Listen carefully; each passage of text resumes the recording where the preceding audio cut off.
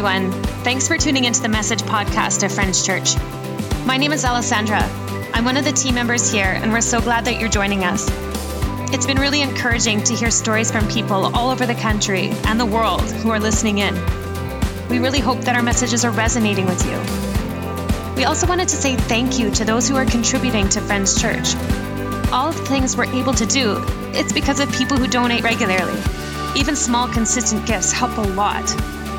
If you haven't had the chance yet to give, I would encourage you to maybe think about doing that, especially if it's been beneficial in your own journey. To do that, it's really easy. Just go to our website, friendschurch.ca, and click on the Donate tab. Or download our Friends Church app and click on the Give tab. Thank you so much for tuning in. Enjoy this week's message.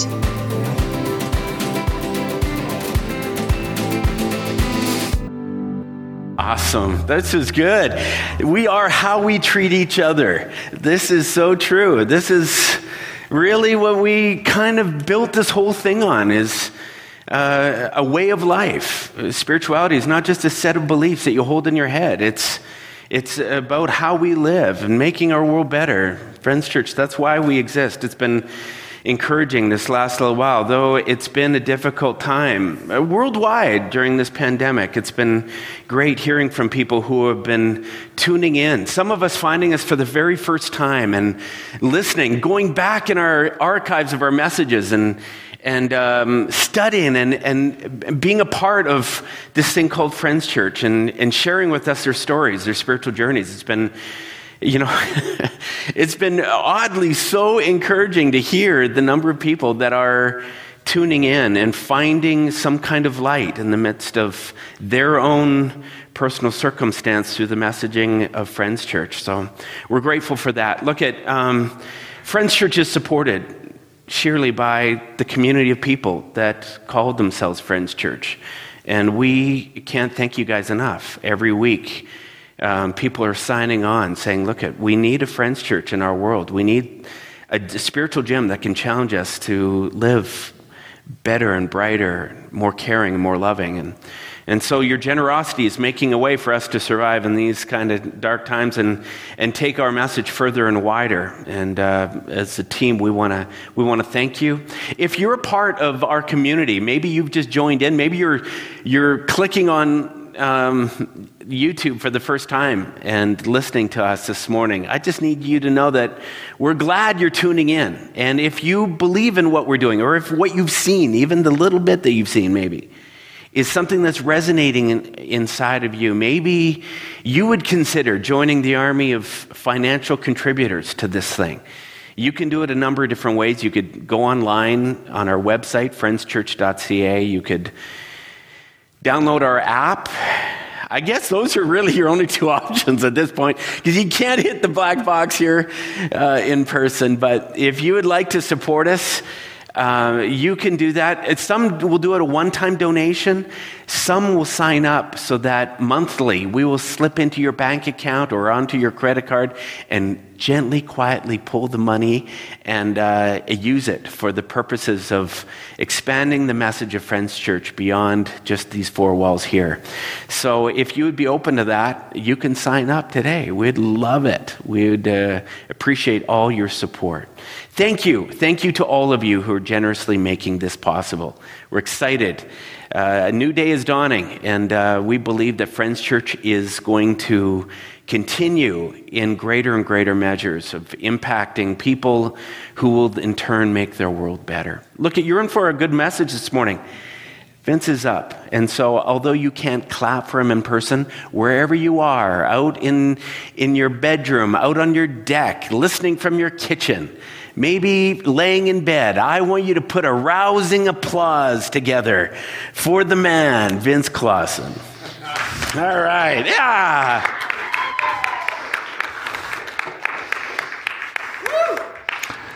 He loves that one, doesn't he? Morning, everyone. My name is Vince. Thank you, Jeff. Appreciate that. Today, I'm going to take us on a bit of a journey.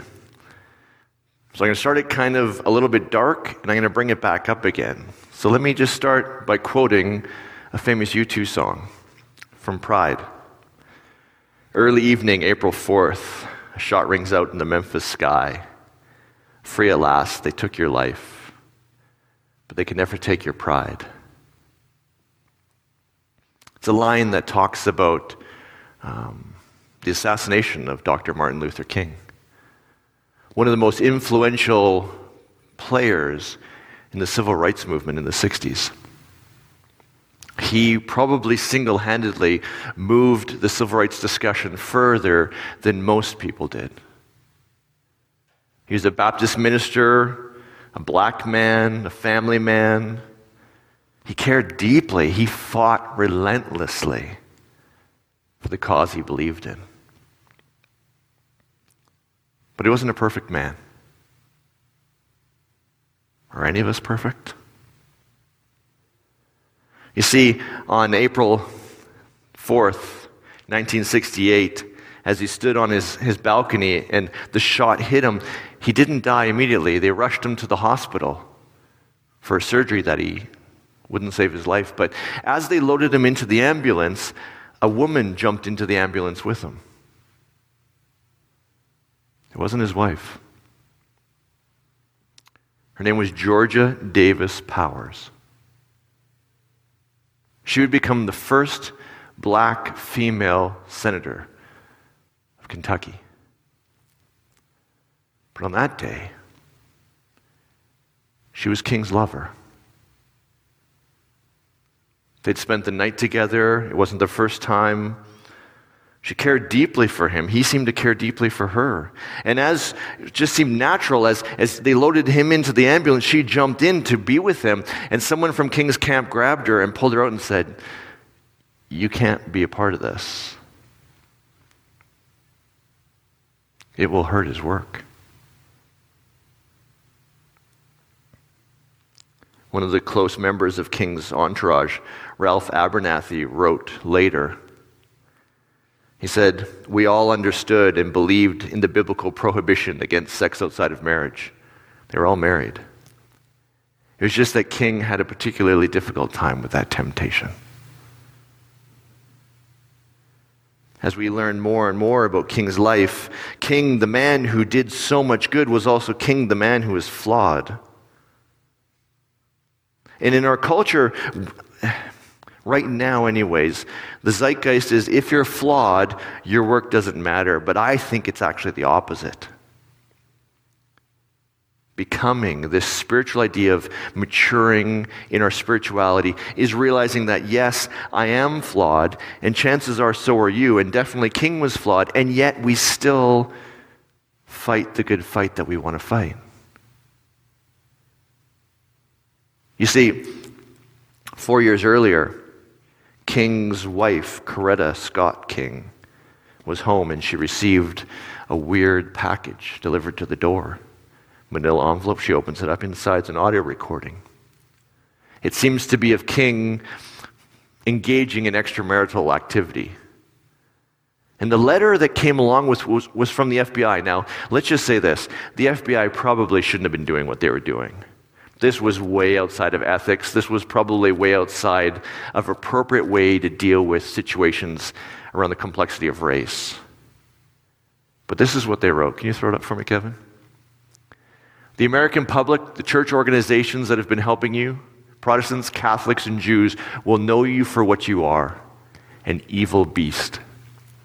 So will others who have backed you. You're done. There's only one thing left for you to do. You know what it is. You better take it before your filthy, fraudulent self is bared to the nation." They knew his secret. They were threatening to release it. This makes me ask the question of my life, and I want to ask of yours. What if somebody was surveilling you and me? And captured all the horrible stuff, the bad decisions we've made, the stupid things we've done, the horrible things that happened to us, the times when our failures and our weaknesses and all that stuff caught up with us. What if they had a recording of that and threatened to release it?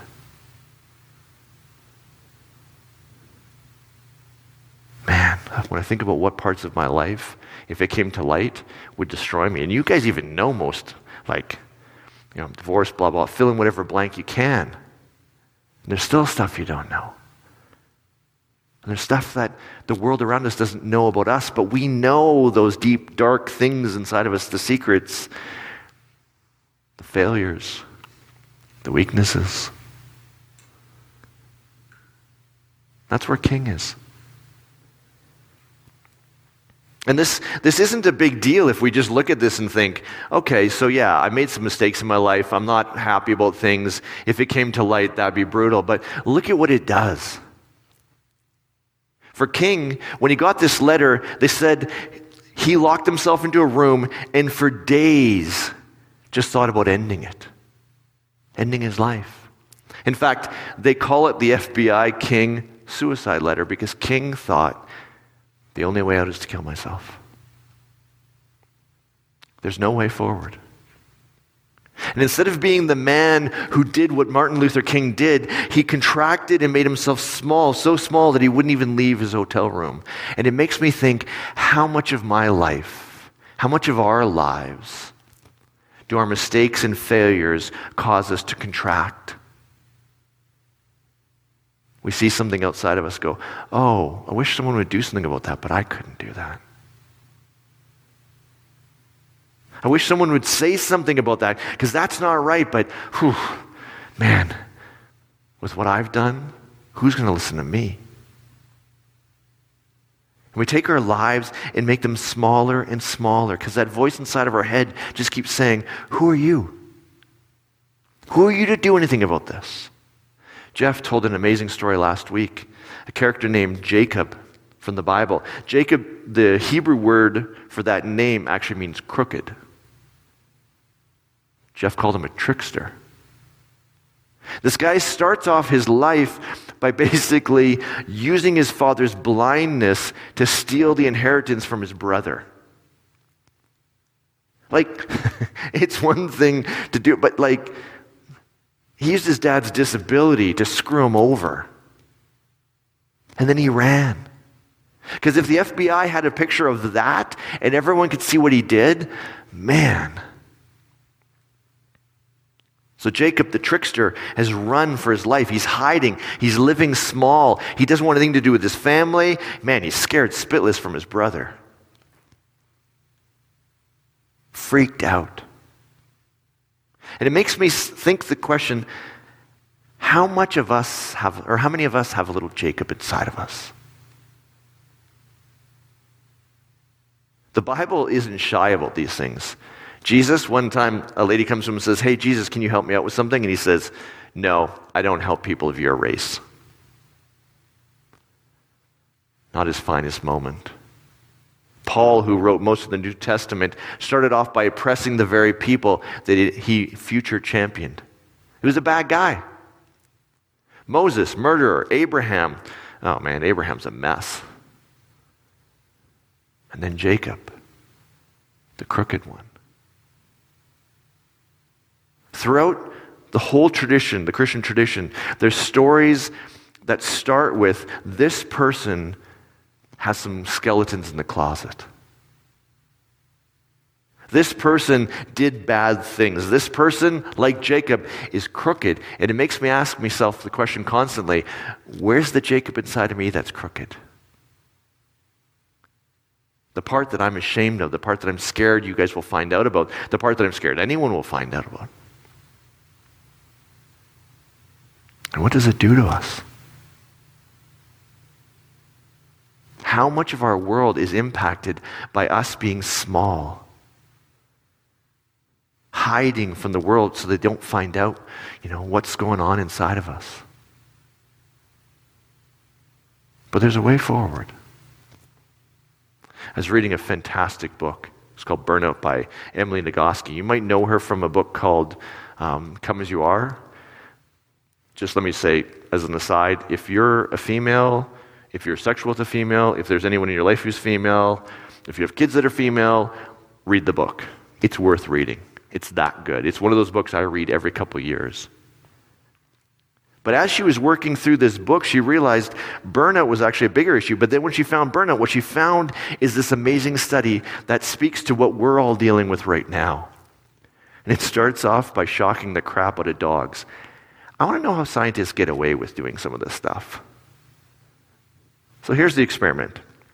You take a cage.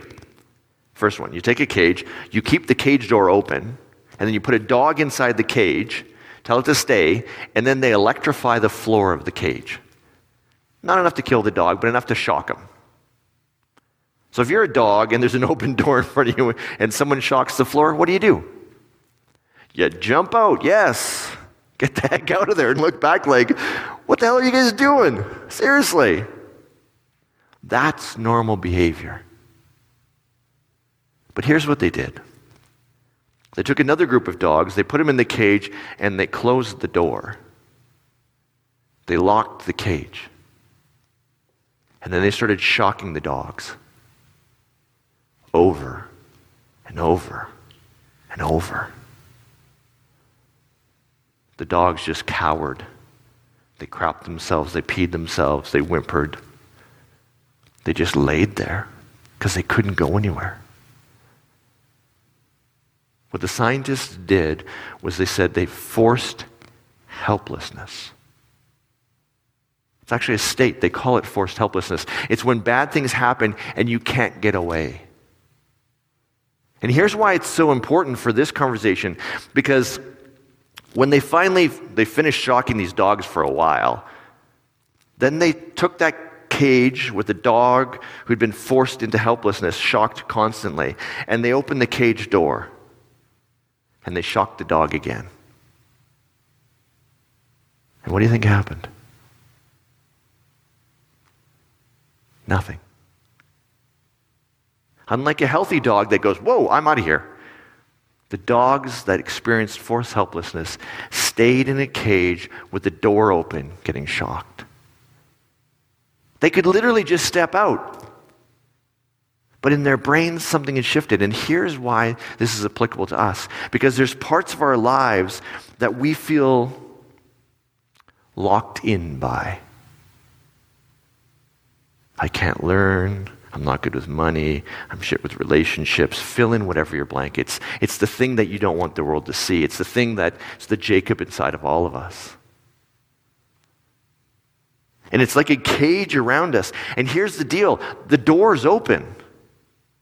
We can just step out and live a different way, but we don't. We've learned forced helplessness. And so we're sitting in the cages that we've made, cowering, afraid of the world, not stepping out to do the things that we can do. The scientists said, okay, so we figured out how to create forced helplessness in a dog. But how do we get that dog to transcend that? You know the only way they found out to train that dog to step out of the cage? They reached in, grabbed the dog, shocked it, and then pulled the dog out physically. They kept doing it over and over again. Till finally it clicked to the dog, wait a second. I can get out. The researchers realized there's two things that you need to overcome forced helplessness. There's two things you need to transcend the cages of our lives. You need to make a decision to do it, and you need to do something physically. So let's put this in our lives. You're at a family gathering. It's always complex with family. Some of your family members are fighting like they always do. It hurts your soul to be in the presence of that. But your whole life you've been trained, you cannot leave, you cannot say anything, you just kind of sit there pretending it's not happening. That's forced helplessness. It's trained. The dog getting out of the cage says this, you know what, folks? I'm going to go. And you get up from the table you've never left, and you go home. That's stepping out of the cage. It's seeing something around you that says, wait a second, I believe that's wrong. And instead of going, I couldn't do anything about that. I'm this, I'm that, I'm a liar, I'm a cheater, I'm divorced. If you knew all the crap in my life, if you knew what I've been doing right now, there's no way I could do any of that. No, that's forced helplessness. It's the voice of shame training you saying, you can't leave. The dog stepping out of the cage says this, wait a second, I'm not perfect. I've got baggage in my past. There's stuff right now, if you knew what was going on in my life, you wouldn't listen to me. And yet, I'm going to speak to that. I'm going to put money towards that. I'm going to step out and join a cause against that. That's stepping out of the cage. Jacob, he has this whole thing where he's living in my brain I can just see him. All of his life, he's got this voice in his head saying, you piece of crap, you stole your brother's birthright, you stole his inheritance from your blind father. How about you keep your mouth shut about anything ethical? How about you go in your corner and shut up? Right? Every time he wants to do something good, it's like, yeah. You're crooked. You're a liar. He's stuck in this cage that he made, right? And finally he has this moment where he decides, I need to step out of this cage. I don't even know what causes it, but he has this moment where he's going, I'm going to go back to my brother. And he has this crazy experience with a person who is connected to the divine in some way. And at the end of the experience, the character says, Jacob, what's your name? And Jacob says, my name is crooked. My name is divorced. My name is failure. My name is bankruptcy. My name is, queer. You name whatever the thing you're trying to hide, that's his name. And the character says, that's not your name anymore. Your name is someone who wrestles with God. Your name is someone who's connected to the divine. No more crooked. No more liar. No more adulterer.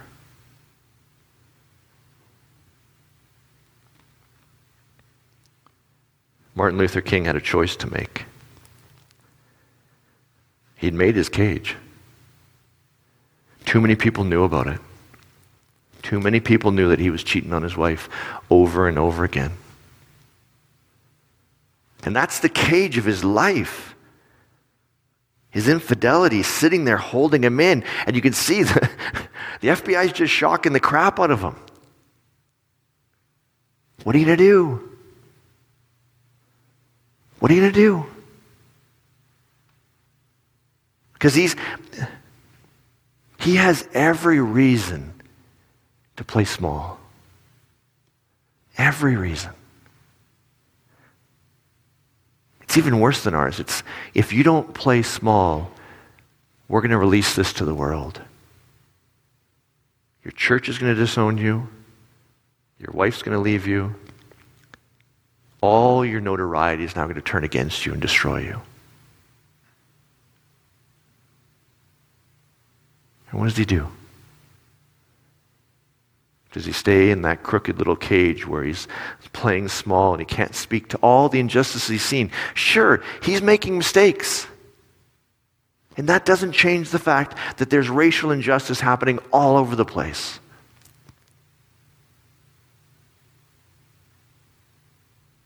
But King steps out of that cage. It takes him a while. He steps out. And the speech that he writes isn't actually, this one happens before, but it speaks to the goal that he was willing to step out of the cage for. He looked around him and said, this needs to change. Can you throw it up for me? He writes in his famous speech, I have a dream that one day on the red hills of Georgia, the sons of former slaves, The sons of former slave owners will be able to sit down together at the table of brotherhood.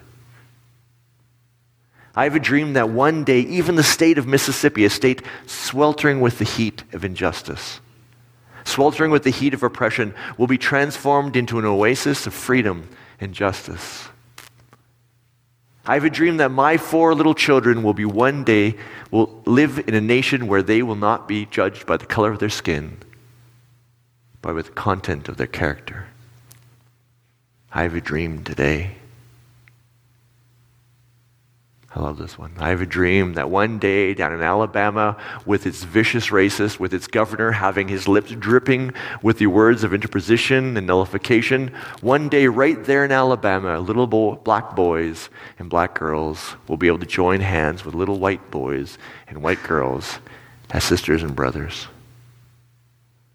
I have a dream today. And for that dream, Martin Luther King stepped out of that cage.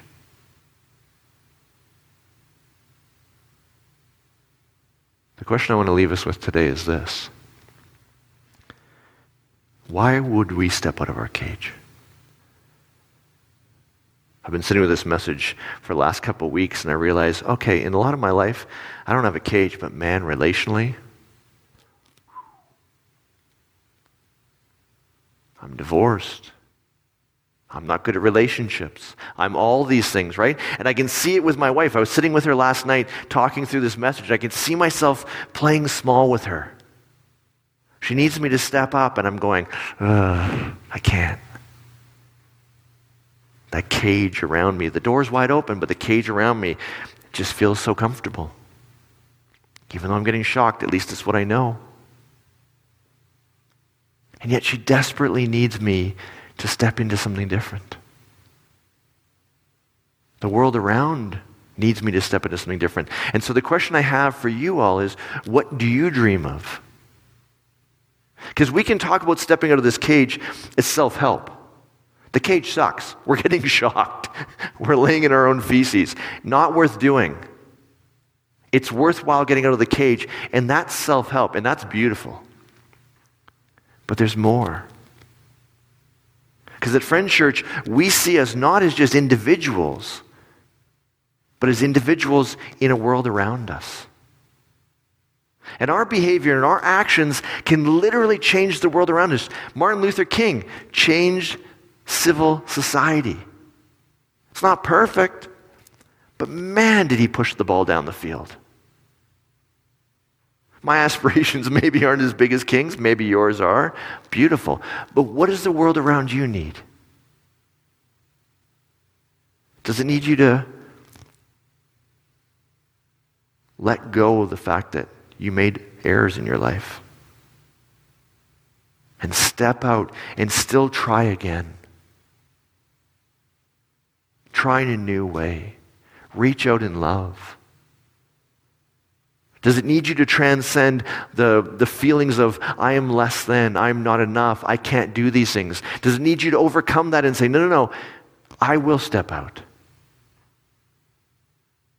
I might not be good at this, I might not be the perfect person for this, but I am a person who can do something here.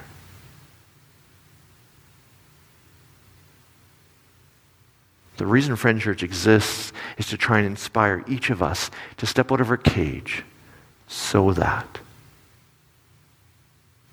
we can make the world around us a better place. Our kids, our partners, our family members, our friends, our colleagues, people we don't even know. Issues where it's so big that, we'll never see the people we touch. If we're living in that cage, we won't do any of it. And the world around us will suffer for it. But if we're willing, like King did, to step out, like Jacob did, man, I'm a piece of crap, but there's more. There's more to my life. There's more to my influence. So as you sit here, sit with that thing, the cage around you. Just feel it for a second. What is it? learning disability, something somebody said in the past, how you look, how you think. Can you see the cage doors open? You don't have to be stuck there. You can step out. In fact, the spiritual exercise, the thing that we're trying to become, is people who step out of those cages and say, no, that will not define me anymore. I will not stay in forced helplessness. I will be a force for good in this world. There's this lady named Alison Armstrong. She's an author. I've never met her. I've taken her courses, read her books. Probably single-handedly has changed my life and how I see relationships more than anyone has. Because she was willing to step out of her cage. She started herself with a string of bad relationships, got married early, got divorced within a year. She said, no. I can learn something new here and I can share it with the world. Not because I'm perfect, but because I'm willing to step out of my cage. If the Jacob story tells us anything, it's that none of us are perfect. And that doesn't matter. We can all step out of the cages of our lives and make a massive difference around you. So here's the last thing I want to ask. Martin Luther King wanted to change race relations in the States. Jacob became the father of nations. His new name was Israel.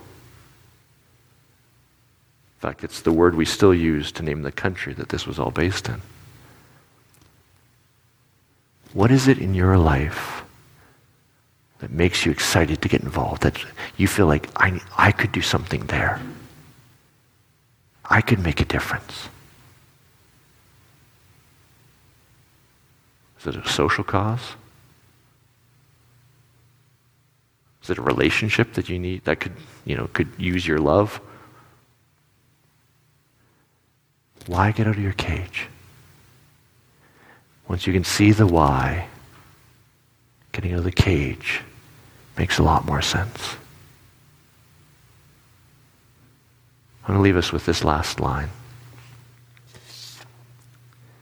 May we realize that the cage door is open. It always has been. And we can just step out. May we realize that we have something to offer the world, something the world desperately needs. May we realize that we have the power to make the world around us better if we're willing. And may we realize that the world, our world, the people around us, the people we love, are desperately in need for what we have to offer. I want to invite you to step out of the cage today. I'll end by saying Jeff's up next week. He's doing a message on the spiritual practice of overcoming when we're hurt. Working through it, forgiving all those pieces. It's one of the pieces of this puzzle we need. Have a great week, everybody. See you next week.